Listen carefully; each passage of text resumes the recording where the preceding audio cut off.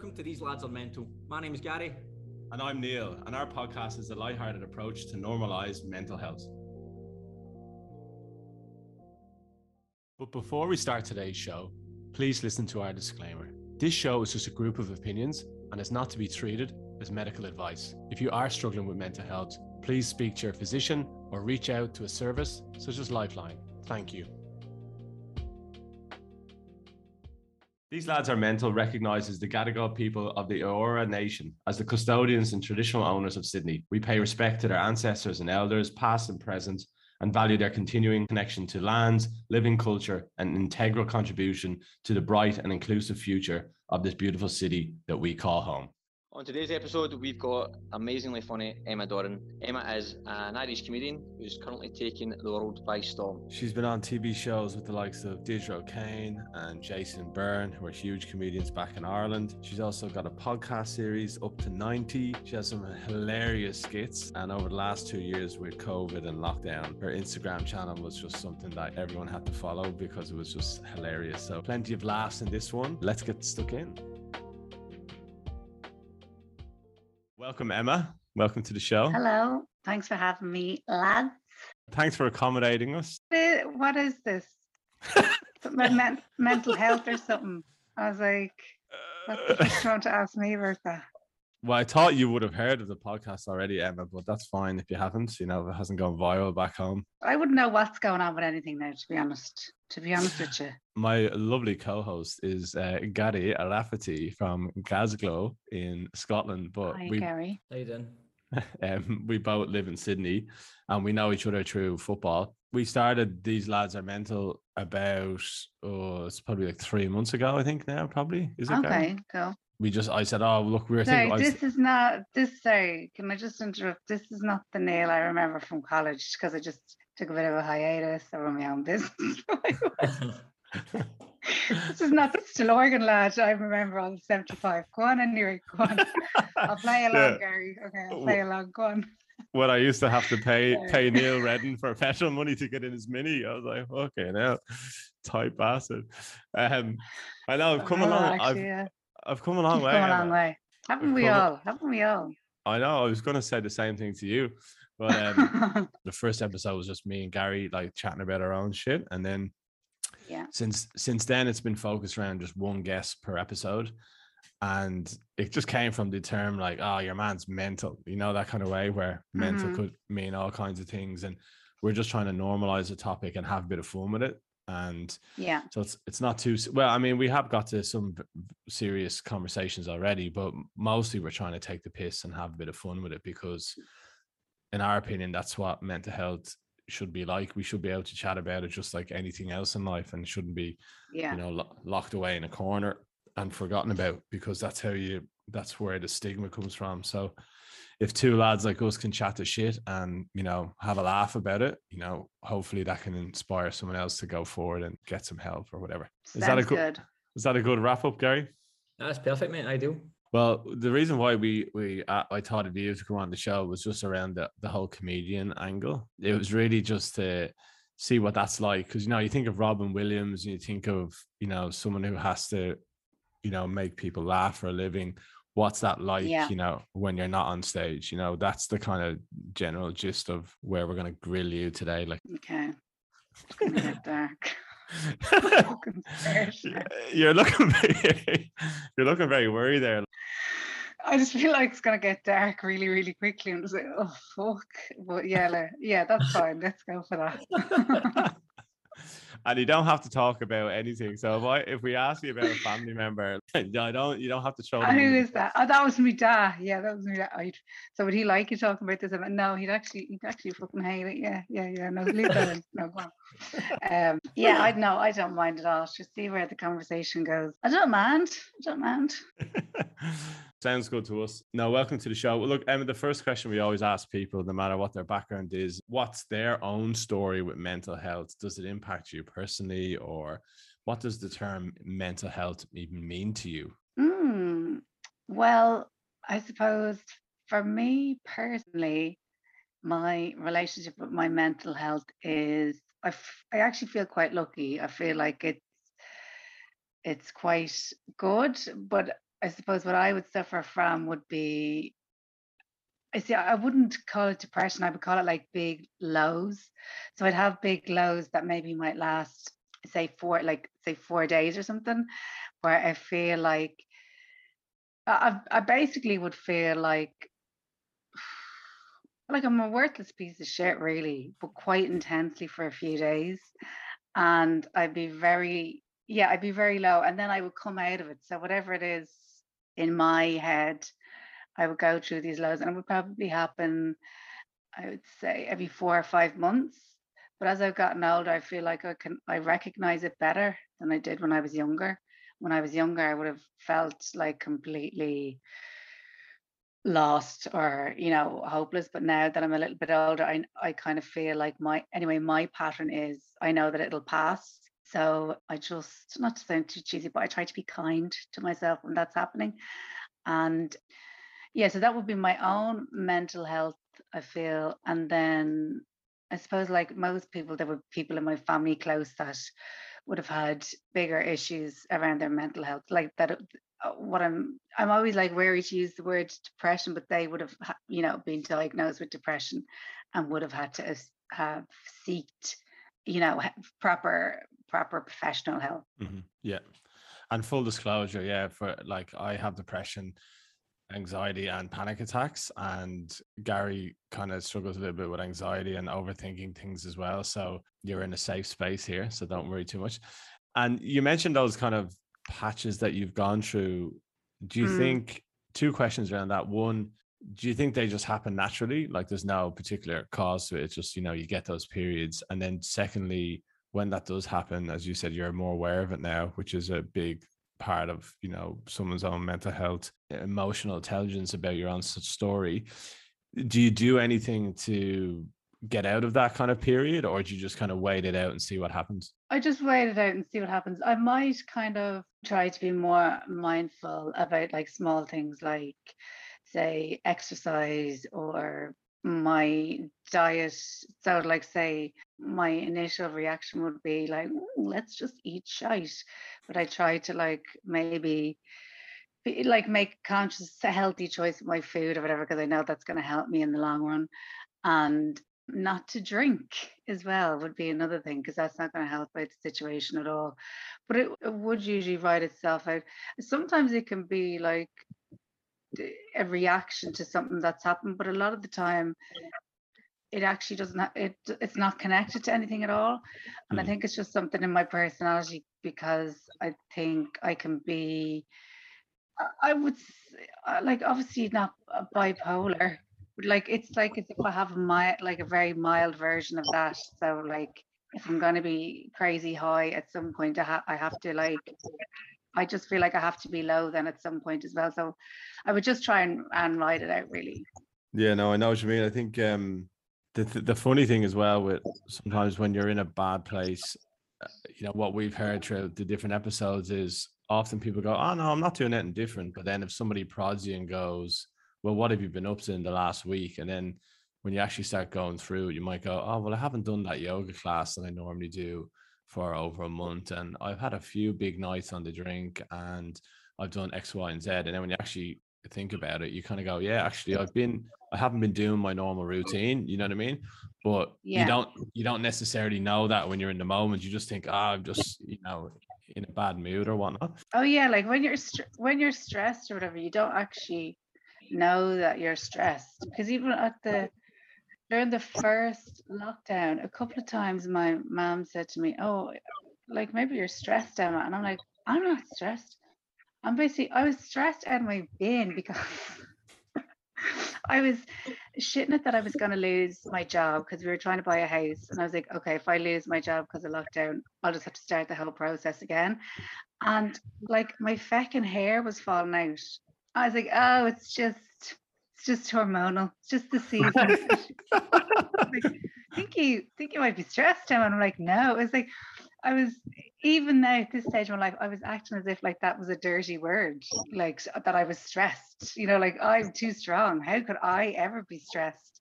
there's a global pandemic. I'm afraid I'm going to lose my house or lose my job, and I'm trying to buy a house. And I'm like, I still couldn't even admit, like, yeah, totally stressed out in my fucking head. Like, what's that all about? Don't even. I always have to fight against this thing in myself of like, oh, just constantly trying to prove how strong I am as a human being. And I know that when I get low, it's basically because I've been working too hard. So like, say even last week, I think I had, by Thursday, I'd had like 6 gigs. So I'm like I don't drink at gigs or anything like that, but like say I probably wouldn't be going to sleep until maybe 1ish, maybe 1:30. And then I'd be getting up in the morning to bring the kids to school or whatever. And then I'm doing the exact same thing all over again the next day. And then I still have to kind of say to myself, okay, like, well, you're going to have to just let yourself sit now for a couple of days because you might have worked too much. So that's usually my thing. But I definitely have a complex about like trying to be strong, but I'm trying to get past that, or like that saying that I'm stressed, or if somebody offers me help, it's not them testing you to see if you're weak. You can actually just say, oh yeah, a little bit of help would be great. I think that's more common than ever now, I think. I don't know how it is in Ireland or the UK at the moment, but here I think it is getting more normalised just to be like, oh, I'm having a fucking shocker, my head's up my arse right now, and then people going like, oh, because they can relate to you, and they go, oh, I'm the same, and then but if you kind of get the vibe that they want to be strong as well, you're kind of like, yeah, I'm sound, but really you're half baldy and you're struggling. Yeah. We've actually joked about that before, you know, when you meet someone on the street and they go, oh, how are you? And you go, yeah, no, I'm grand, I'm a bit manic at the moment, so I might have a bit of an episode. They'd be like, what? You shouldn't have that's asked. Me. That's probably me. Yeah, definitely. Well, I think I don't want to phrase it without knowing the background, but alopecia, I've got alopecia in my beards, which is alopecia areata, they call it, which is linked to stress, which comes as an autoimmune condition, which is really another fun thing to add to your kit bag. Nice little list now. Building this lovely list, but you know, Gary's a specialist in the kind of sleep, train and eat sphere. He actually has a bit of a model himself, and sleep is a real important building block to not just to be, you know, feel good about yourself, but also it's one of the first things that falls off when people start to get more stressed and leading to conditions as well. So sleeping is a hugely important thing, right, Gary? Oh, of course, mate. I always joke to you about like how it's the bread and butter, the simplest fucking thing ever. Do nothing, lie down for 8 hours. For some reason, you just can't do it, man. I think humans are the only mammals that voluntarily reduce their sleep. Wow. Every other mammal just goes like, fuck it, I'm going for a kip. We're all like, nah, all-nighter, brilliant, badge of honour. You go to work, I'm only on 5 hours sleep. You want to tell people? Only 6 hours sleep, mate. Smashing it. Only 6 hours sleep, but really you're dying in sick. And you can only do that for 2 or 3 days, and then you're having a meltdown, man. But like you said, you start getting little things start setting in, like you start getting crankier, you start eating more shite, all the little things pile up, but really it's the simplest little thing of that little domino of just didn't get enough sleep. That's all it was. And if you get a good night's sleep, you feel so much better. And Emma, do you think for you, like, is there a bit of that, you know, what you were saying, like, I'm grand, I'm not stressed, like, is that an Irish thing, do you think? Or I said that before and then someone cut me down, I was like, no, that's not an Irish thing, you just think it's an Irish thing. But what you just said there reminds me of when I was in Ireland going, yeah, I'm grand, don't worry about me, like, I'm fine. Yeah, I don't know. Yeah, I suppose it is a bit of an Irish thing, but like, it wasn't until I met my fella, he was just like, he really encouraged me to like, well, just go to bed if you're tired. He's like, what? It was like, honestly, to me, like, sleep was like, or lie-ins were like a dirty word or something. He's like, why? It's no medal. It's not going to be no parade for you. Like, oh, look at her, isn't she great? She's going around on 4 hours sleep, the mad bitch, or whatever. So he was like, just go to sleep if you're tired. What is this competition? I feel like it's a competitiveness with myself that makes no sense at all. So it's really annoying, but I do feel like I am getting better. So yeah, but I know what you're saying in terms of being an Irish thing. Like there is, I would have talked about recently the kind of, like the traditional kind of like Irish mammy thing of like that she makes sure that everyone else is fed and she just stands in the corner eating a dry cracker going, oh, don't worry about me, I'm fine. And we are the first generation where, say if you're in a couple and you have a family, the roles aren't clearly defined. So before it would have, like say a lot of us would have come from the background of your mom stayed at home and your dad went out to work. Now, obviously not everyone, but most people. And now those roles are all blurred. And I think people are trying to figure out where they are. So I feel like there would be a lot of people around my age, like mates, who are trying to replicate the mammy that they grew up with, but that mammy didn't have like a career, and her mates, her social life wouldn't have been as important to her, and all that kind of stuff. So yeah, because I was kind of saying like this Irish mammy character doesn't exist anymore, but people at the same time, because that's what they grew up with, they feel like under pressure to replicate it. Yeah. Like I should be putting out the big dinners and whatever that my mom did, and it's like, well, you're like a counter-actor, and like, you know what I mean? Yeah. You've got a different life. Maybe you'll know more than me, but please tell me that guys aren't coming home from work and then dropping their washing off to their mothers like what they used to do. I used to go to my granny's house, and she had 9 kids, so she had a lot. Yeah. And her 2 youngest, my uncles. It was slow, your granny, was she?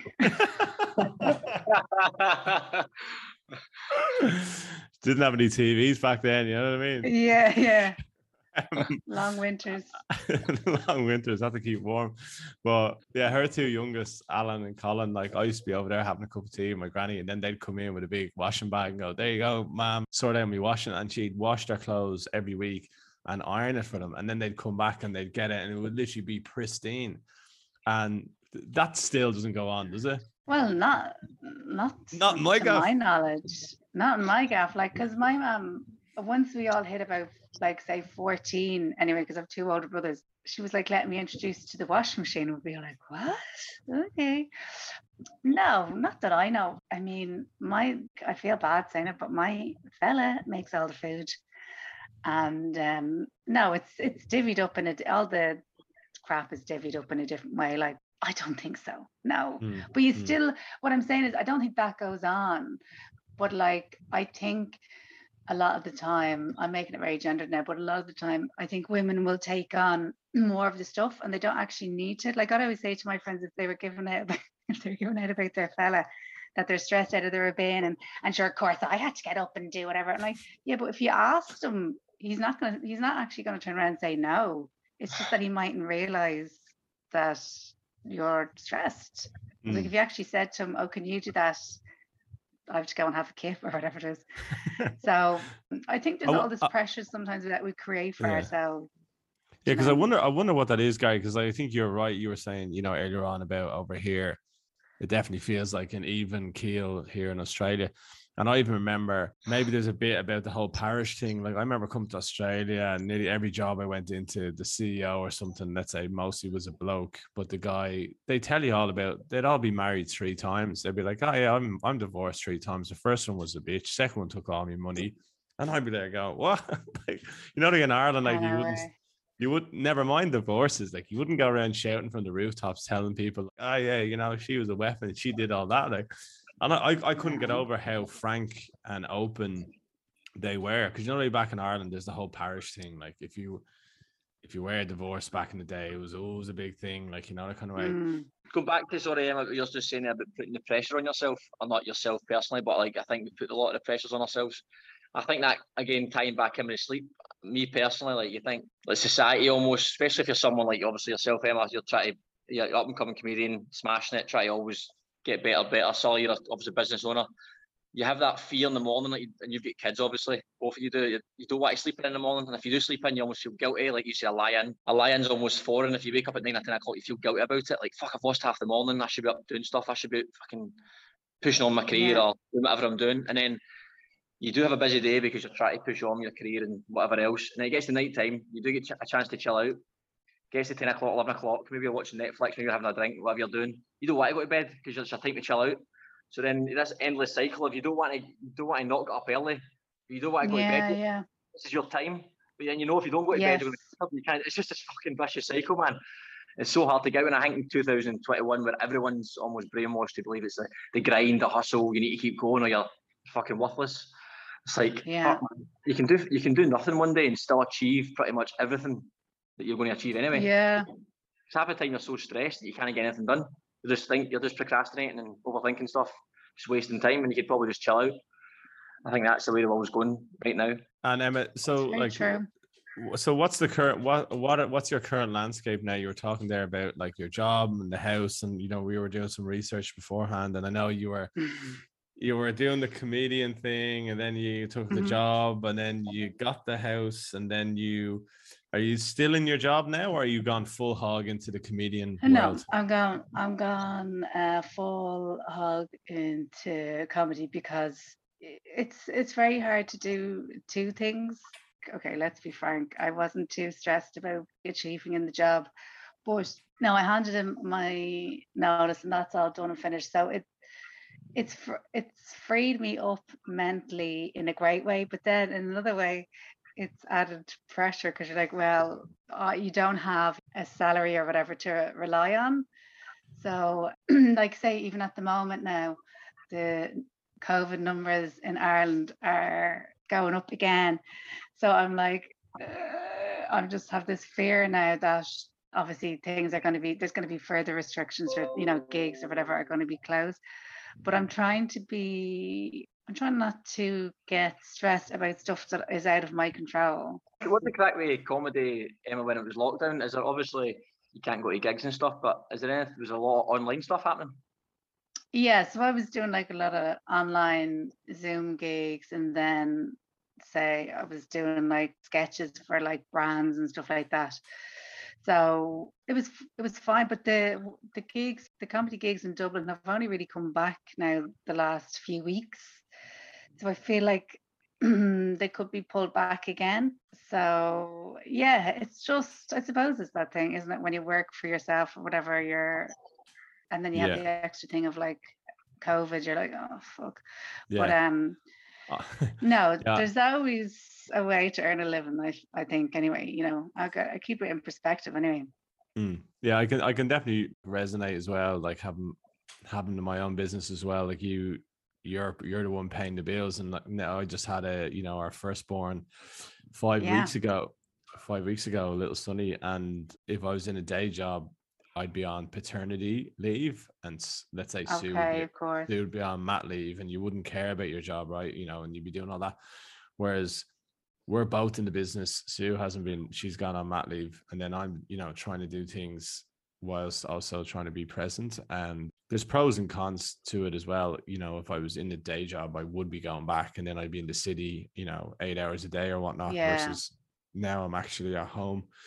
So yeah, there is different challenges to that, but thinking of your own, plunge into the, the freelancer world, let's say as a comedian, but that only kind of came about around the first lockdown, right? So before the lockdown hit, your notoriety kind of shot through the roof in the last kind of couple of years. Do you think COVID was a big help to you and your move, to do comedy? Do you know what? I think in a way it actually was, because so before lockdown and COVID and everything, I would have been gigging a lot. Like I'd always would have gigged like the last, 8 years or whatever.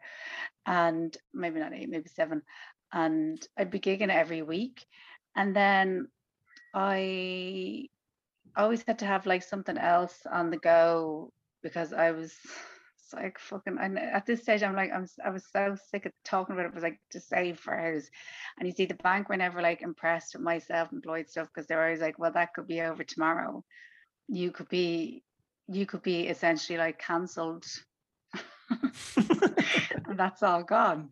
One bad gig. Yeah, I was like, I start shouting at one wrong person or something, like stand up, like, oh, he's in a wheelchair, oh, cancel, whatever, right? So it's like, fair enough, right? It could happen.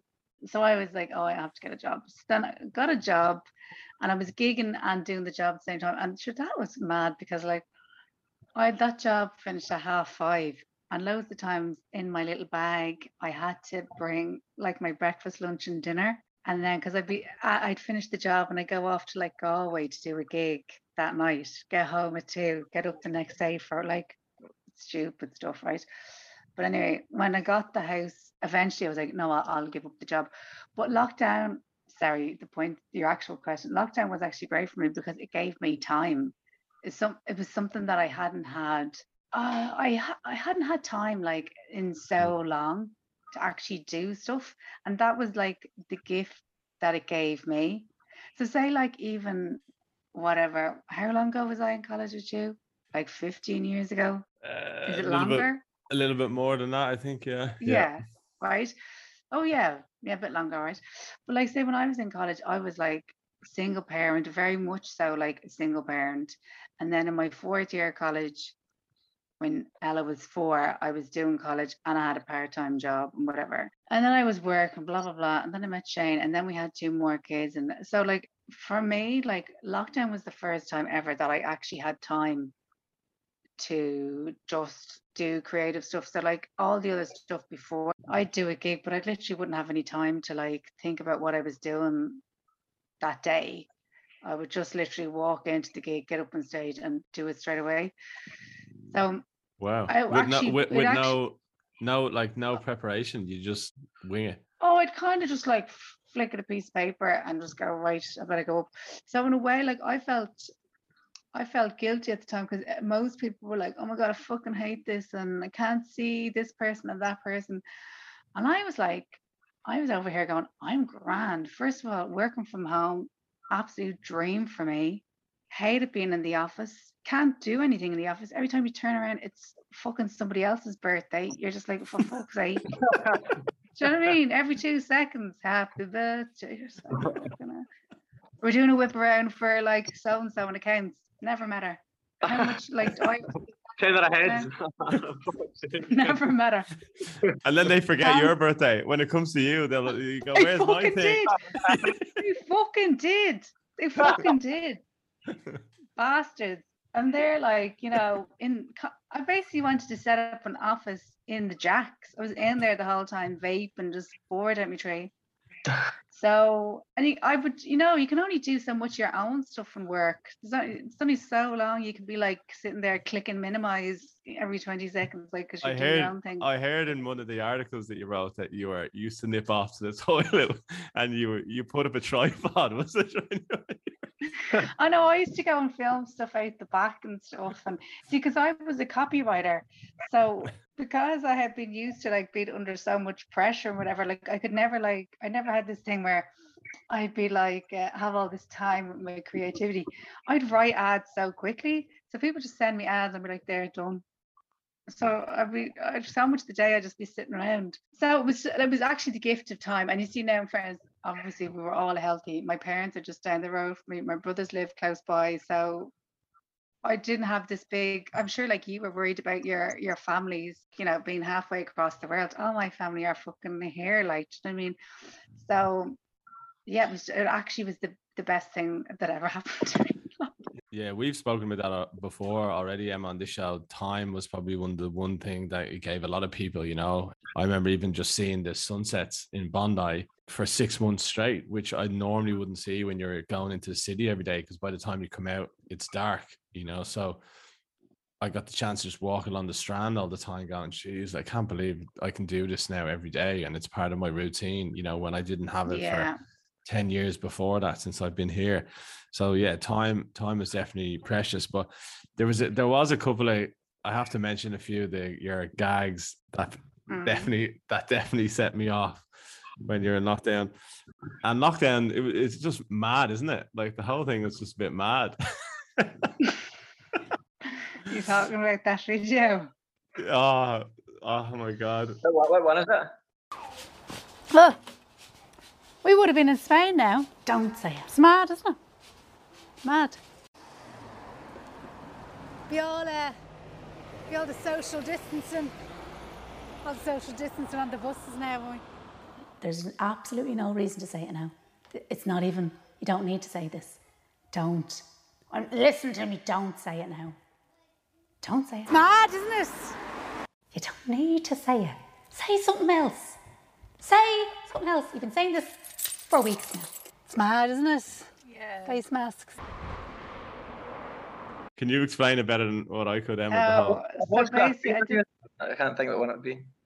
I did this video during lockdown where it's basically just like my internal monologue, and I'm trying not to say to people, oh, it's mad, isn't it? You know, like at the start of lockdown when everyone's like, you've nothing to say in the conversation, like you've covered everything. So everyone here just ended every conversation with going like, it's mad, isn't it? And just walk off. And you can hear yourself saying it so much. But I had to see, Neil, I had to check with you first, because one time somebody came up to me and they're like, oh, it's mad, isn't it? It's mad, isn't it? Isn't it mad? And I was like, oh yeah, the video. They're like, what video? And I was just like, oh fuck. Then I had to like explain. Oh, I did this video taking the piss out of exactly the conversation. Well, never mind.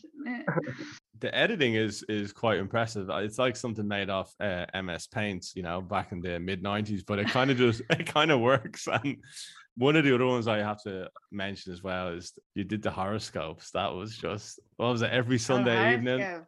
Oh, yeah, I did the horoscopes. Yeah. Like I loved it. What I loved with the horoscope was like Emma, it was a bit like this podcast. She just took the piss out of horoscope. Got a black magic woman. Got a black magic woman. Scorpio, you need to clear out your handbag. Okay, every time you try to take your phone out of it, it's taking you about 5 minutes. You're missing all the phone calls. You don't know where your keys are half the time. You don't know what's going on in the bag. Okay, so you need to sort that out. Your number this week is the number 11, and your colour is the colour blue. Libra, this week for you, it's the washing machine. It's going to be on the blink, but it is actually just a wire that's come out of your bra. So this has happened to you a good few times, so you need to just maybe invest. Maybe instead of pennies, go to Marks and Spencer's. Would be my advice for you. That's what the stars are telling me. Your number is the number 2, and your lucky colour is the colour red. So you can see she was just completely gone, like Scorpio, your number this week is 12. Like just picking random stuff up. But then I saw you like resharing some direct messages like weeks later of people going, God, that number 12, it just came true for me. I mean, you just have oh yeah. Totally. I'd be saying to them like, oh, you know, the stars have said it's time to defrost your freezer, and I'll like an absolute shite. But people would get in touch and say, oh, how did you know that? Look at me freezer, my freezer's in bits. And I'm just like, okay, have a great week. I watched the one with on Love Island in your 30s. Be if you're in your 30s in Love Island. Oh yeah. I actually read that headline. And I was like I'm 33, so I was thinking, what the fuck? Like, I don't know how old the people are on Love Island. I don't really watch it, but I was just thinking, what the fuck can she say here? I was pissing myself laughing. I was like, I would definitely. I'd be like, mortgage, this is expensive, isn't it? We think they pay a month here. I 100% would say that. I was pissing myself. Like, there's no way. Yeah. Brilliant, man. You're thinking about different things all of a sudden once you get into the 30s. Although you're still young, 33. That's still young, but just made me laugh. Just the mortgage one, and talk about like the bench, going, my back's fucking killing me in these benches. That's spot on, man. That was quality. Very good. Being a comedian, I'm pretty obsessed with comedians. I watch a lot of stand-up comedy, and I went to a lot in Glasgow. I used to go maybe twice a week in Glasgow. Oh yeah. So, yeah, I used to go to the Raw comedy night. That was in the Stand, when it's in the West End. So I used to love that. But as a comedian, so again, sort of touching back on not necessarily mental health, but it is mental health. But I mean, there's a lot. I think comedians, to me, there's so much to it. So one, obviously, the biggest fear a lot of people have is just talking in public. So that's obviously a big thing. Like getting that to start with, or maybe you naturally had it. And two, the negative stuff, like obviously getting critics. No matter how many good gigs you've got, no matter how big the comedian is, they've got bad gigs, etc. And finding your own crowd, obviously, you're going to have to sift through a lot of shit to find the people who actually like you to start selling things for you. And then the one thing I've always been curious about is like traveling between gigs, because I remember listening to Mickey Flanagan, and he was talking about like half his life is just spent on the road, petrol stations, eating sandwiches from petrol stations, traveling, and it's really just him and his agent sometimes. He says, you see, getting out a tour, and you think I'm living this glamorous lifestyle. He goes, I'm eating a chicken sandwich or a Ginster's pie from a petrol station in Bradford. Yeah. It's not what you think it is. But again, that must take its toll on you psychologically as well. And obviously having a family. I'd just be interested from your story. How did you, like, where are you at with it? Are you traveling a lot? Are you, like, how did you start off in terms of confidence in front of crowds and stuff like that? Yeah. There's about seven questions in that one. A lot of questions. No, I'll go backwards. So the traveling, I've actually been just traveling around Ireland at the moment, but like you would be in the car for, like 3 hours to get there or whatever. So you would be in the car by yourself for, 5 hours. To be honest, for me, I actually quite like that alone time. I prefer to be on my own than with somebody a lot of the time. Or if I could work it like that, I'd travel with a comedian on the way up and then be by myself on the way back, because I've kind of gotten their life story in the first 3 hours. So I'm like, that's usually how long it actually takes of intense talking. And then you're kind of like, okay, I have their story now. So the traveling, I don't mind too much. I suppose it's just getting back late. And even because most people are like, oh, getting something in a petrol station, big deal. But I wouldn't want to be doing that all the time. So I do usually try to eat before I leave or whatever. And then I might have a small snack when I come home, because I don't want to be kind of eating shite or just don't want to be doing it. And then I don't drink at gigs. So I know a lot of people do drink at gigs, but I've never drank at gigs. The odd time I have had a drink at a festival because they've been so insane, I'm like, well, I might as well get on board with this, because whatever. I usually 99.9% of the time I don't drink, because I like to look at it like I'm working, even though it's in a social environment.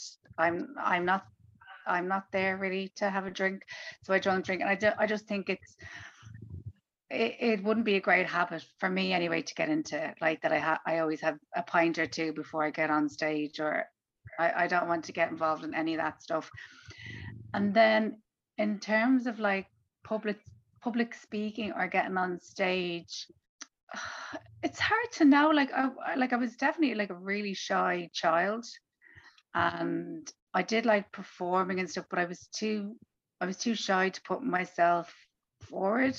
Or like, I think now this is definitely an Irish thing of like, if I had been putting myself forward for like performing things, it would have been a bit like, oh, notions. Like I never would have told people that I wanted to perform or whatever, because I would have been like, oh my God, like scarlet, embarrassed that that's what you would want to do. But I was definitely like, before my first gig, I was incredibly nervous. Like say they told me to be there at 8:30, I probably turned up at 7, like pacing up and down, going, "Are you ready to go?" How did your first gig go? It was actually went great. No, like if I watched it back now, I'm sure it'd be terrible, but it actually went great. Because it was a big deal to me at the time. Like everyone laughed, and a woman came up to me afterwards going, "Oh, that was brilliant."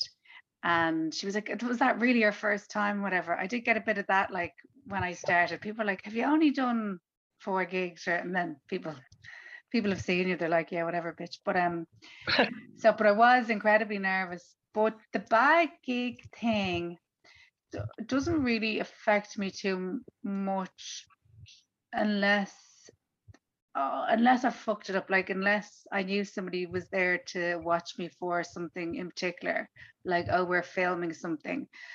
Because if you know somebody like that's come to watch you, chances are you're going to do like stuff that you've done before that works. So if that goes bad, that's really annoying. And it's usually because, not always, but a lot of the time it's because you've been in your head before you went on stage. So I've had gigs where, say, I could have 2 gigs in the one night, not that far away from each other. I could go and do the first gig and it'll be brilliant, fantastic gig. And then I go to the next place and I'm basically doing the exact same material, and it's like tumbleweed. And you're just like, fuck me. This is a great way to end the night. You know, you're like, you left the first gig going like, I've got to go. I've got another gig, guys. I've got to go. And then you're like, woo, and then it's total shite. So I'm not too, that doesn't really bother me. Or like when if I do new stuff and it doesn't go well, that's why I did it. I did it on stage because I wanted to find out if it worked or not. But yeah, it does. I'm trying to get better now at like, but visualizing the gig going well before I actually do it, or like visualizing me being on stage and like getting like that first laugh in or whatever, like feeling really good about it before I go on stage. Visualizations are a proven thing, right, Gary? Like a lot of big leaders over like history have said visualizations were a big thing about, you know, leading to success.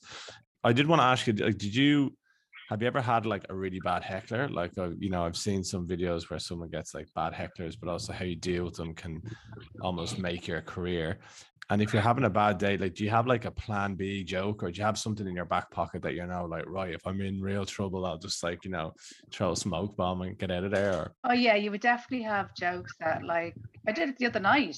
And something it just wasn't happening or whatever. But then I found out after the gig, this was just like a new material thing. No, it wasn't actually, because I was headlining, but I looked at it as a new material. And I was there and it wasn't really happening. I was like, what the fuck's going on here? And then I found out that in the front row was all taken up with this English language school. I was like, oh right, you could have fucking told me we were on a delay up the front. I was looking at them all going like, what's wrong with it? Yeah, I'm sorry lads, this is actually great stuff.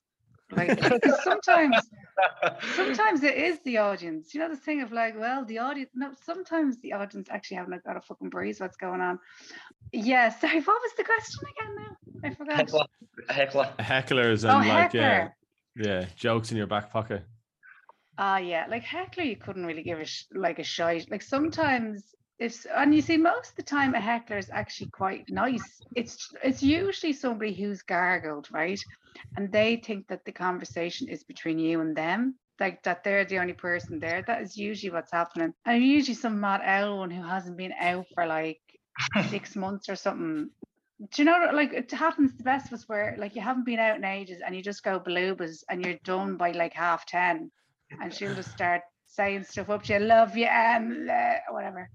So I usually just try and say to them, like, sorry, like, I'm actually working here. Like, can we just, like, we'll chat later? Like, is that okay with you? No, people think hecklers are a big thing, but they're usually not. Like, yeah. The only time it is bad is when you're starting out, when you're actually like, when you're starting out for the very first time, having to try and remember the stuff.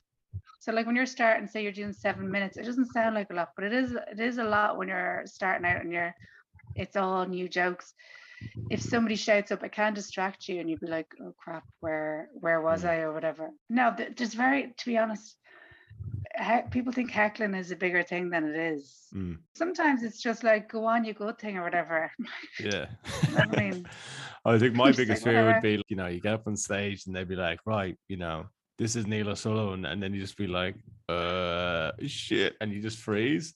Like, is it daunting? No, but you know, most people are nice, because I think most people would think, oh God, I'd hate to be doing that. Because I remember before my first gig ever, I went to go and see it. I went to the comedy club to see what it was all about, because I was proper nervous. And then when I got there, I was like, oh, this is actually grand, because most people are actually sound. Most people want you to be funny, or like in public speaking, most people want you to get on well. It's much more comfortable than watching somebody die on their arse. Yeah. So like most people are, like even strangers or whatever, they want it to be a good experience because it's much better for everyone as a whole. So when I went to that gig for the first time, I was expecting it to be like I'd seen on TV with, I don't know, like American stand-up and people going like, God damn, this guy's whack or whatever. I thought it would just be real intense. You know, like these old like videos you watch a stand-up from the 80s or something. I thought it'd be real intense. It wasn't. And there was some fella up there and he was like he was dying a death. His mom and dad were in the front row. Wasn't funny at all. It was horrific. It felt like 30 minutes, having a bad time, sweat just pumping out of him. everyone sat there. There was a few people even going, trying to help him along. And when he came on stage, everyone clapped.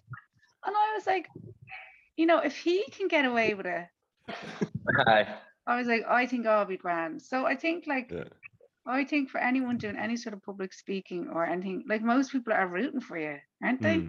Yeah, I remember a young boy at the Stand Comedy Club, and he came on, and the way the Raw night works in Glasgow, and it's a Tuesday night, and it's like you pay like £1 to get in, and you get like a lot of up and coming people, some people who are just brushing up. Like one day Frankie Boyle just popped on for 10 minutes for £1, just random. There's always a headline gig, so you get your money's worth, but it's usually just randoms. And this young boy came on, and he's a wee bit half cut, so he wasn't great, right? But whatever. I find the awkwardness quite funny as well, so I was laughing away. Then he starts telling halfway through a joke, and he loses his trail of thought. So he goes, and then, I forgot.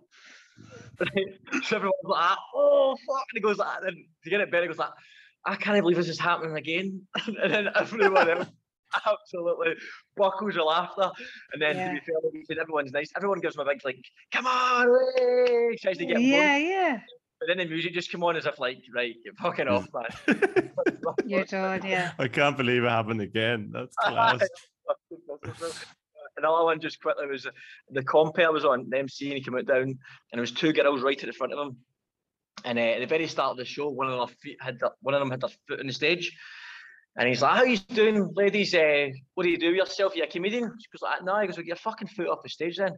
So straight away, she was like rocked. It was hilarious, right?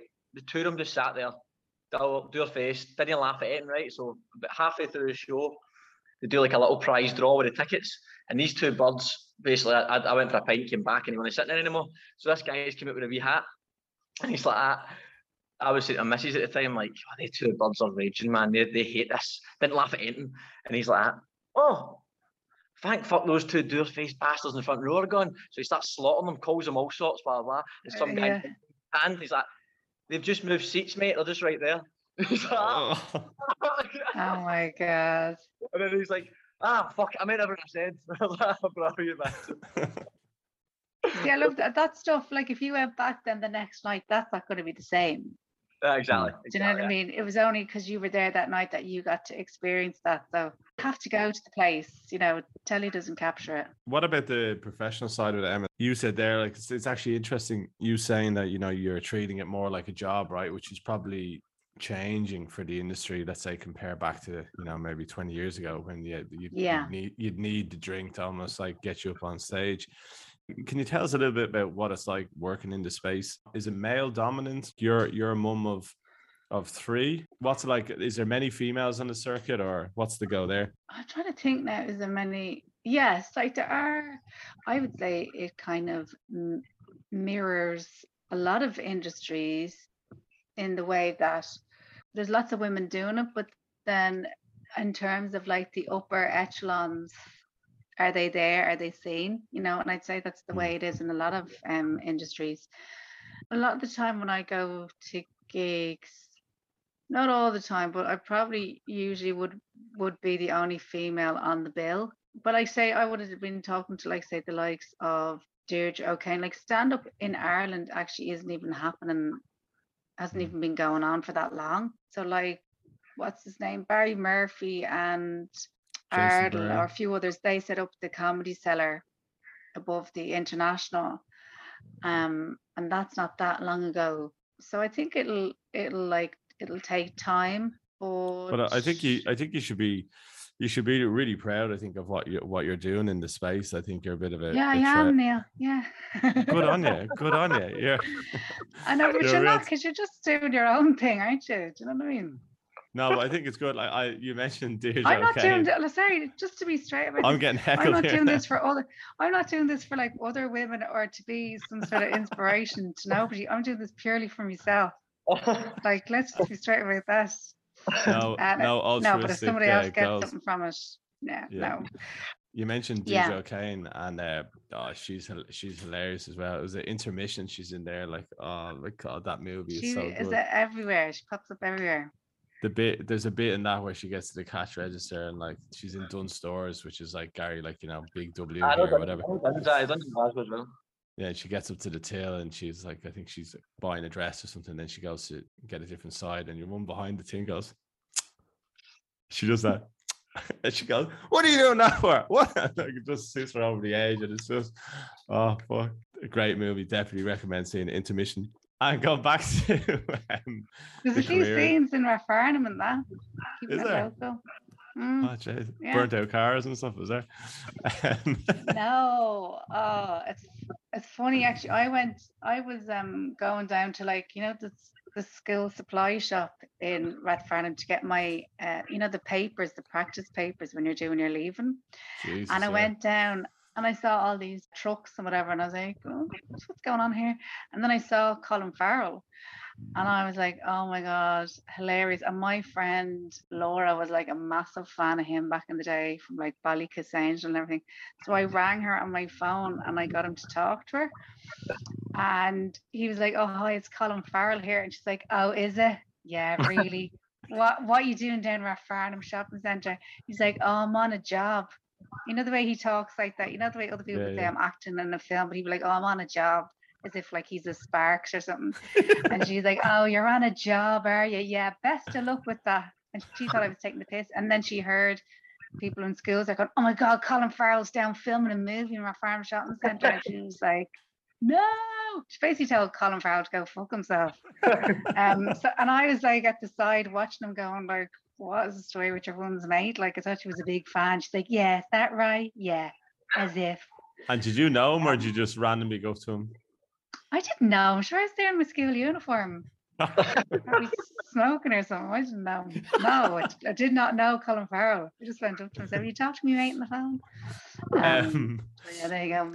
And it's going back to like the comedy industry. You know, there's like what's it like being on the circuit? Like, you know, you were saying you enjoyed the alone time, but you know, there are, you know, when you think of a comedian and what they do is, you know, they entertain for everybody else. Like, is there like a darker side to the comedy world? Like, you think of like Robin Williams, who was such an entertainer, but then unfortunately, you know, he took his own life. Like, is it tough being the, you know, the entertainment for everybody? And when that, you know, let's say you don't do a gig, like, is it hard to, you know, get a bit of equilibrium back into your life, or have you struggled with that, or is that not really a thing for you? Yeah, it is sometimes. Like, sometimes when you go out with a group of friends or whatever, you can feel people kind of going, here we go, we're gonna get the show now, and you're just be funny, hurry up, be funny. Yeah, it's like it's like, come on, dance monkey, and you're like, that'll be a funny thing, will I? So sometimes you do feel, but you see, that could be just me picking up on the energy, you know, that could be me as well. No, I think probably the worst thing is, and I don't think it's just with comedy, I think it's like, I've spoken to people who like act or, you know, whatever, is the constant highs and lows that are completely out of your control. That is hard. Or like a mate of mine who does comedy, she'd said, like, she might say something like, I've worked so hard, and you're like, it doesn't matter, it's not civil service. Like, it literally does not matter how hard you've worked. There's not like a hard work equals whatever. Yeah. You, like, you know that thing, okay, I know there's that thing of you can outwork talent or whatever, inspirational meme or whatever, and you actually can, because there's loads of talented people in comedy, loads of hilarious people, and they have no business brain at all, or, you know what I mean? That's a so say, let's just imagine Sully was funny, right? Imagine Neil was funny, and let it run wild here. Let your imagination run wild. I've got a few jokes. But wait, do you want me to do the joke? I go crack on, mate. What you call a Turkish baby? Don't know. A kebabi. What you do when you want him to be quiet? Kebabi. There's a heckler. I'm going to listen to see if that makes it into the episode. You have to be PC. Down on a notepad there at the side there. Just we don't have any listeners in Turkey, so I think we're all right. Aye, so my question basically being, you said obviously some comedians can have all the talent, but then not the business brain. So do you know, or have you seen comedians who are like super funny, like on the stage you get all the laughs, but then just sort of fade into the abyss? and then vice versa. Have you seen Yeah. comedians sort of average, but they are smashing it? Oh yeah, big style. Like, say what you would see on like TV or whatever represents a much more diverse comedy circuit than is actually in existence. Right. So in a way, like if I see a man in his a white man in his 20s, I'm like, well, you better be fucking shit hot because there's loads of you. You really got to do something spectacular now to stand out. Do you know what I mean? So, and then there's just guys who, the girl, I would say in my opinion, the women that comes to stand-up comedy, they've thought about it long and hard because it's not really overly inviting to them, I would say, or you know what I mean? It's a bit like, oh, so they're kind of coming at it a little bit savvier, possibly a little bit more mature. But like there's loads of fellas I know who are really funny, and to be a bit of that self-sabotage and stuff going on. I've some people like kill it, and then they have one gig that's like really important and they just completely like fuck it over. Or like say go to a bigger club where they're like, yeah, you know, you're doing this club, like say it's a big club, pays more money. They're like, just remember, just all you have to do is just be funny and just do 15 minutes, like just 15 minutes, be funny. And they're like, cool. They go up and they like do 35 minutes and completely piss off everybody there. You know, there's enough people doing it, but they're like, oh, we don't need the hassle of him wrecking the whole night or whatever. So yeah, there's lots of people who are really, really funny. And I suppose there'd be lots of people I'd know who say would be really, really funny, but they mightn't do some of the more like commercial stuff that I would do, or they mightn't even do corporates because they'd be just like, nah, I'm not doing corporates. I'm just like, what do you eat? Do you like to eat food? Because I do. And they're like, nah, not for me. Like I couldn't be like one of these purists at all. I was just like, girls gotta eat. So how much comedy is gigging though? Like now, because obviously you've got social media is a big thing now, and then you're saying like there's like private gigs you might do whatever else. Because I don't like, as I said in Glasgow, I love to go to. That was one of the first things I'd try and do every week. But there wasn't. I think there's only maybe 2 or 3 comedy nights that I could think of, or even places that were regular. So really? I mean, the Stand used to have it pretty much Monday to Sunday. I think that was the most popular. Then they had like remember Jonglers? Remember that? Oh yeah. They had that as well, but I can't remember any other ones that was really that popular. So I'm just thinking, like, what else are you doing if you're not doing a gig at those 2 places? And then this is maybe early 2000s, late 2000s. So I mean, so what are you doing then? There's not a lot of social media at that point. What else? So if you can't really crack that circuit, you're fucked. Yeah, but this is it. Or like I know people that wouldn't do anything online at all, and I like that. I'd be kind of thinking to myself, what are you doing? What's happening? You know, I don't know what they're doing. Playing Fortnite at home. I don't know. Yeah, I don't know. Well, how did it all happen for you, Emma? You know, when we were reading up on you, you were on like the Deirdre O'Kane show, side by side with Jason Byrne, who's probably arguably one of Ireland's most famous comedians. Mm-hmm. You're also doing a podcast, Up to 90, which I just love that name. We can explain what that. Yeah, do you know what Up to 90 means, Gary? No, I've heard you say it before, but I'm on another podcast. Yeah. Up to 90. Up to 90 is like, I'm just up to, it's basically like up to my tits, isn't it? Kind of thing. Like, up to 90. Mad busy. Yeah, up to 90. But like your Instagram is like pretty substantial now. I think you've got, tens of thousands of followers. And as I said, like you're on a lot of shows now. Like, was there a moment where it kind of just clicked for you? Like, did you get an agent? And when did it start to go, shit, this is actually becoming quite big? You don't think like that at all, because once you do one thing, you're like, right, on to the next. The way I feel about it now is exactly the same way I felt about it when I started. Do you know what I mean?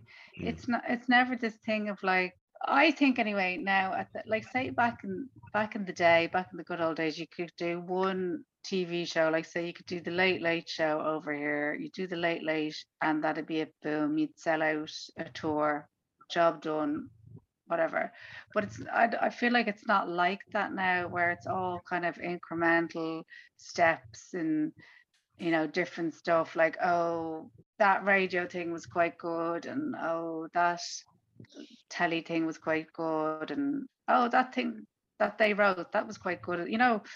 I feel like it doesn't work like that anymore, and I certainly don't think like that anyway, because it's just constantly on to the next thing. Like, you do obviously have to go, oh yeah, that was a good job there, Emma, well done, or whatever, but you just move on to the next thing. It's just the next thing. I wouldn't say there was a couple of things, like, yeah, I got an agent. I left my first agent. Then when I did it, I was like, oh, was that the right decision or whatever? And then I got another agent. I'm lucky in the way, like, I don't mull over stuff too long. I usually make decisions pretty quickly. So my thing is, don't dwell too much on the good or the bad. Keep moving all the time.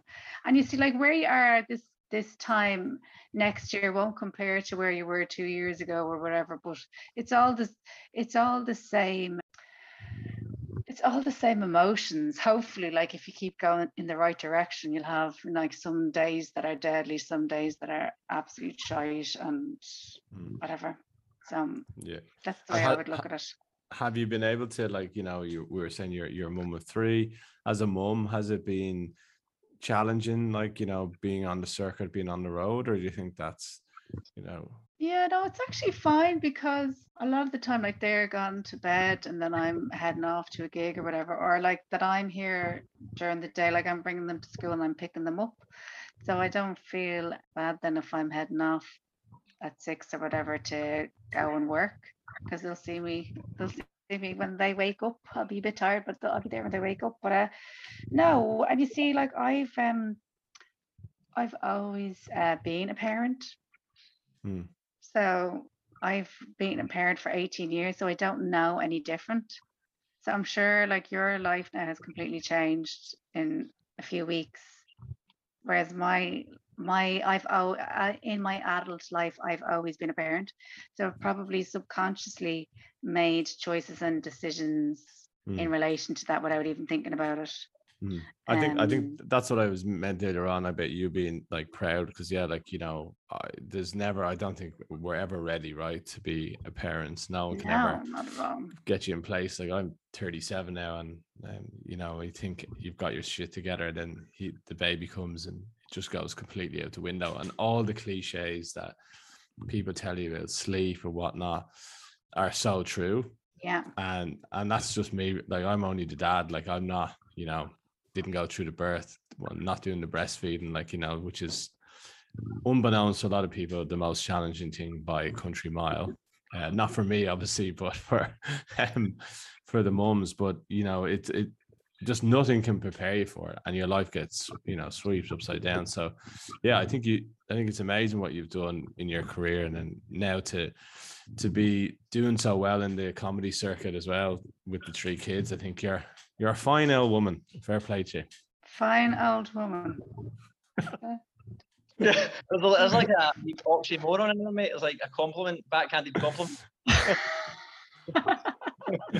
Well, I should have said fine L woman. That's even worse. A fine L. Look at her there with the 3 kids. Sure, she's a grand L one. She's a grand L bag, that one. Wow. Yeah.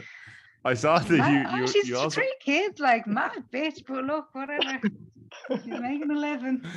There was an article where I think you commented about friends numbers that you have in your phone book, and you had, I had Jen, your one with the kids. Is that one of your mates in your phone book? In my phone book? I don't know. I don't remember this at all. I said, Jen, you're one with the kids. Yeah, that was. You were saying, like, how yeah, it was in one of the articles. Oh, well, I do. Yes, well, maybe I do have a lot of numbers of people. I actually have numbers of people, and I don't know their names, but it's like Killian's mom. I actually don't. And it's gotten so far along now that I can't ask, you know, that kind of thing, you can't ask them their name. You just have to keep referring to them as Killian's mum forevermore. That's who they are.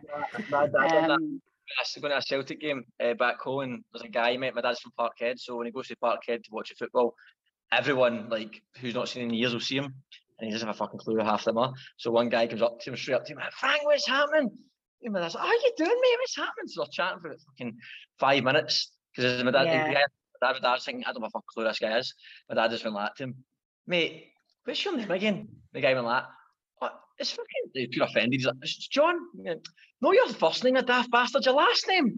And then he tells me, that's obviously, but he got away with it. I need that.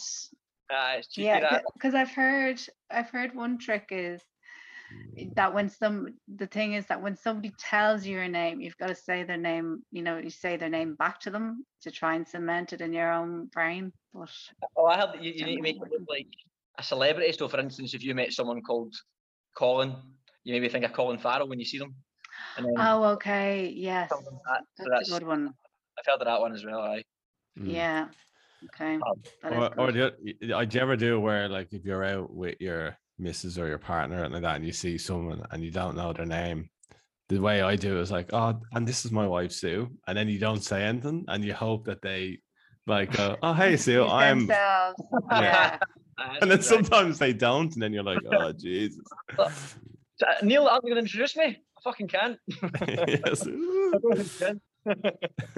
Wish I could. And what's next for Emma Dorn, the comedian? Are you still doing the podcast Up to 90 series, or any big shows coming, or what's well, it sounds like lockdown might not be going away in Ireland, but let's say 2022, what's on the big plans? I know. No, it's on the big plans. Well, my first plan is I'm going to have a cup of tea now after this. And Harry's tea, I hope. No, Alliance.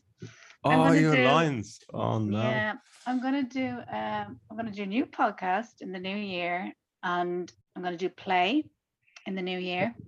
Wow. Called, I haven't written this, I haven't done anything. I'm just telling you now because you're like, what's the big plans? I'm like, But it's gonna be called Your One Who Got Pregnant. And yeah, I'm meant to be doing a few things this week now for the old telly, so I'm hoping that that'll happen. And just look, there's no big plans.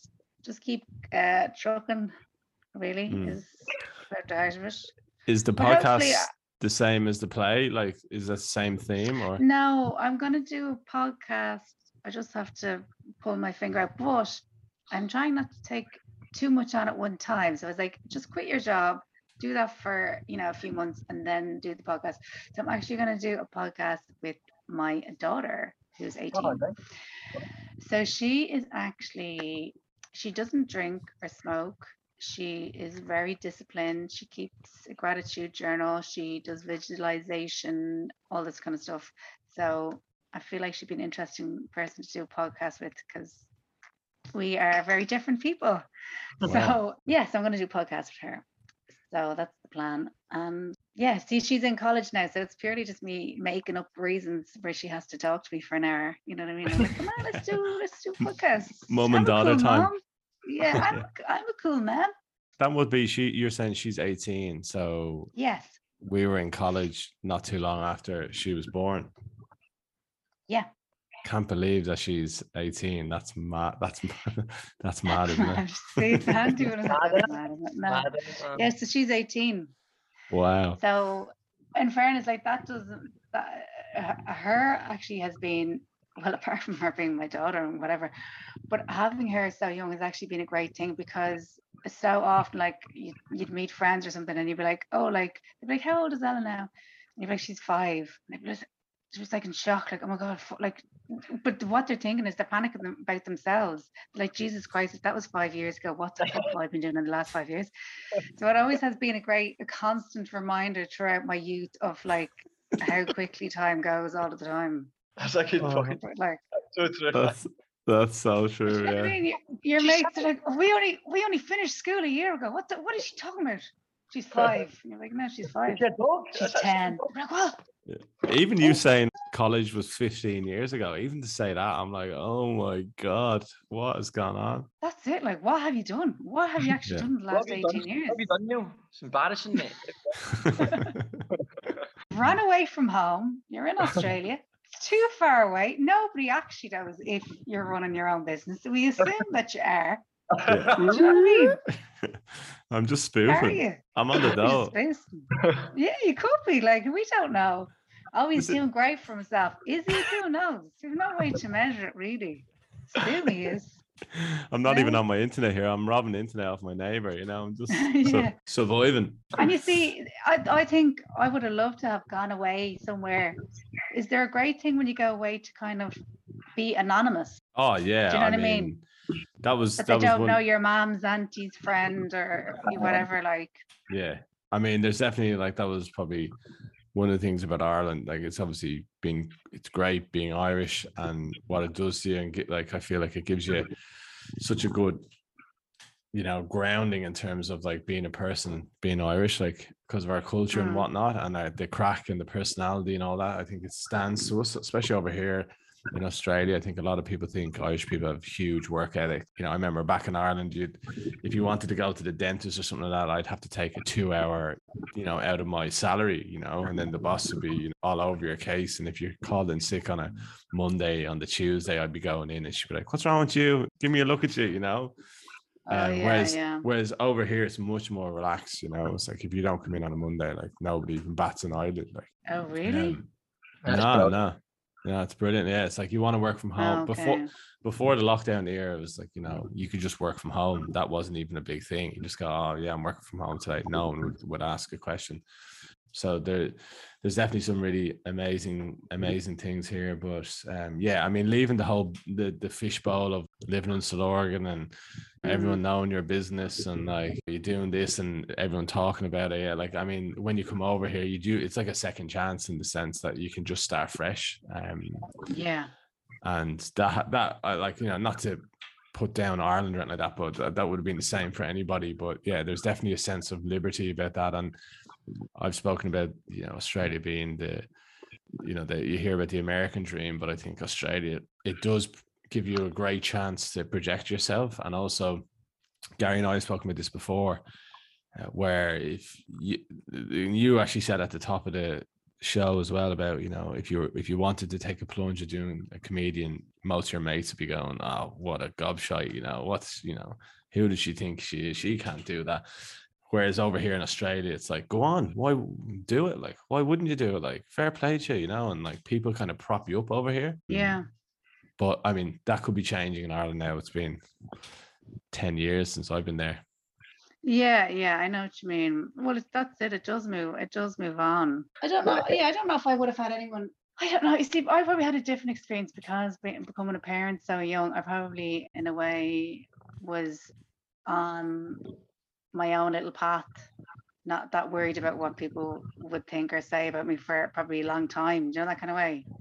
So yeah, because very early on, like all my mates were like going, like doing J1 or like even 6-year holiday, and I'm just like, oh, I'm just gonna chill at home with my kid, deadly. So I know a lot of people grow up with a very intense friend group where everyone's in your business about what you're doing and they're doing that, like they must think they're deadly or whatever. So I'd say I probably got out of that thing earlier than a lot of Irish people would, if that makes sense. Which is probably a nice thing though, right? Because you just had to forge your own kind of thing, where you weren't reliant on the opinions of others, because every time I go home, the conversation around the old dinner table is usually, "Oh, did you hear about Fintan down the road? He died." So I'm like, "Oh, that's great." "And did you hear about Mary Murphy up the road? Oh, she passed away 6 months ago." I'm like, "Oh, great, yeah." Anything else going on now? So are you going back for Christmas?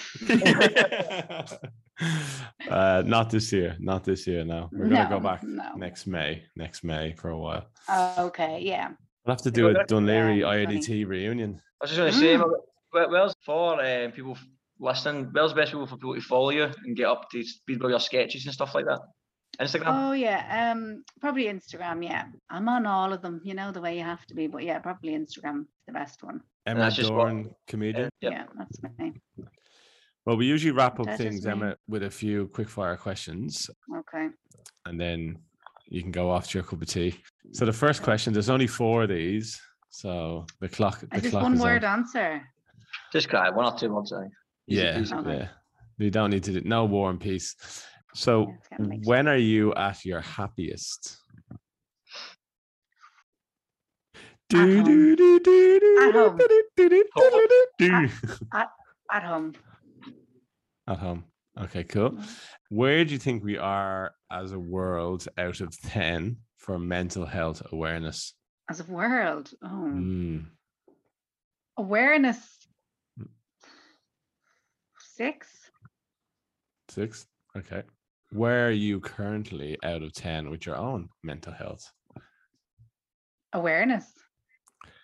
No, just like how you feel. Okay. I was like, Are I'm you well aware of it all. are you, I'm are really you aware that Fucking you 10. have? No, I'm grand. Why? Why should I go see Oh. someone? I would say I would say I'm about 6.5 at the moment. Also, slightly ahead of the world. Slightly out of the world, yeah. But yeah. I'm trying to be quick fire. I'm trying not to say anything to justify that. all So right. I'm like, yeah. Okay, and then the final question: Mm. if you could recommend one thing a day for people to do to improve their mental health, what would that be? One thing a day. What's worked for you? Oh, well, do you know what actually has worked for me is sending somebody a message who I was thinking about and asking them how they are. Nice. Nice. Because I find it's a really easy thing to do. So if you're feeling really down, you don't have to it doesn't involve having a shower or exercising or making the right choices for you. It's just reaching out to somebody else to see how they are. It takes the focus off you. Right. So that's something I try to do Hopefully I've been recently. simpler than you are, make you feel better.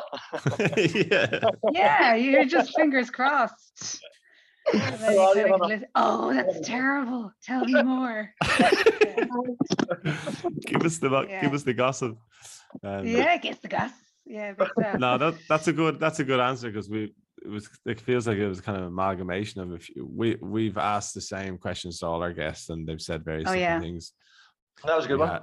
Yeah, that was a good one because we had Ben Evans, who's a former international rugby player, who said he sends people. He sends people. Oh, do you know him? Yeah, do you? He sends people selfies when he's on the loo doing a poo, and he says, having a poo, thinking of you. Okay, is that like a fetish or something? Isn't there a poo fetish or something? Well, in a roundabout way, I was trying to say, I'm assuming that, if you reach out and ask people how they're doing, even send them a selfie like that can make or break someone's day, hopefully. Thinking of you doing a poo? What? That now, even from me, I was just like, what? Is that too much? Maybe you just have to be friends with him. He sent me is he one. making a poo face? Or is he just sitting there? No, it's a bit of a thumbs up, man. It's a bit of a... Okay, grand. And he's Okay. like, We don't I thought it was know if he's actually taking a shit. We just know he's just sitting on the toilet, man. Okay. I'll send you one, I'm Emma. ruining it now. I'm looking too much into it now. I'll send you one, Emma, once we're finished the show. Is it his morning poo or what? I need to let it be now. Sorry, I'm ruining it. No, Don't send me one. I'll send you one on Instagram now. I have my Jesus, it's 10:10. I'm just my evening poo now. It's coming up, so yeah. Just when you're having that. Some people do. Some people do an evening one. That's not very regular. Leave me a bit of Vicks in their body, man. That's not regular, that. Yeah. No, every morning. I'll wait to finish. What a way to finish on the Gary Glitter. Finish on poo. Well, Emma, thank you very much for your time. I was really looking forward to this one, problem. but also a bit scared because you're a comedian and I thought you'd. I didn't say anything. There's so much I could have said about you, and I didn't. I didn't say anything. Okay, bye. Bye, Felicia. tune in next week for the No, you were director's very cut. nice. You're a very nice young man, even back in the day.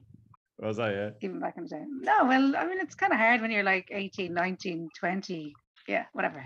I won't say anything else now. But yeah, so let me know when you're back home and we'll do an IADT reunion. That'd be fun. Were you with Aisling or something? Just thought I'd slide that in there just before I left. Were you with her? Were you? I was waiting for that. Did you have sex with Aisling? Did you? Did you? I don't fucking know what I just went to. Nothing. No. Yeah, No. no. Oh, it's mad. Rosy cheeks. My camera's gone there.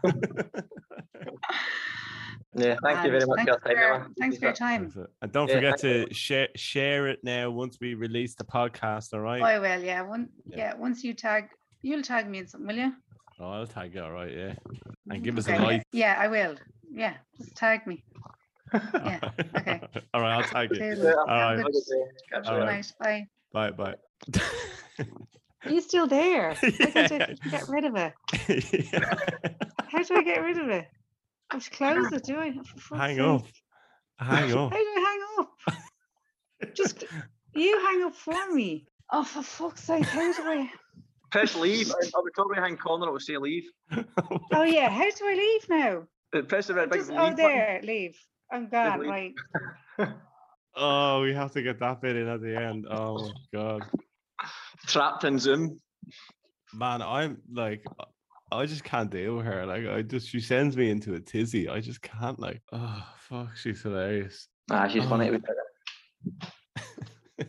I just think like all her skits, like this, there's been so many things she's done which I felt have just been so original. Like, you know, the horoscopes thing, the Mad Is It, like, and she's done lots of other things. Like she, you know, kind of big, like what's that called, Big Britain, or what's it, Little Britain, the one where they like pretend to be like scangers. Like she does this kind of thing, and she does her eyebrows. She's like, oh, it's just, she's just so funny, and she's absolutely killing it. Like she's pretty modest there, like, but she, like, I've been seeing some stuff she's on, like, in back home in Ireland, like she's the hottest comedian I think on the fucking circuit at the moment. Like that show with Deirdre O'Kane and Jason Byrne. Like Jason Byrne is like the biggest Irish comedian. Yeah, I know Jason Byrne. Yeah, so like to be on that, like it's a huge thing for her. So, oh, she's gas, jeez. Don't forget to follow us on all the social media channels, including Instagram and Twitter at These Lads Are Mental. And if you do have a topic or a guest or subject that you want us to talk about, please do get in touch and send in your suggestions. Thanks for joining us on today's show. As mentioned at the beginning, if you are struggling with mental health, please do seek further assistance. Here's who you can get support from: Lifeline, Beyond Blue, Bitseer, and the Black Dog Institute.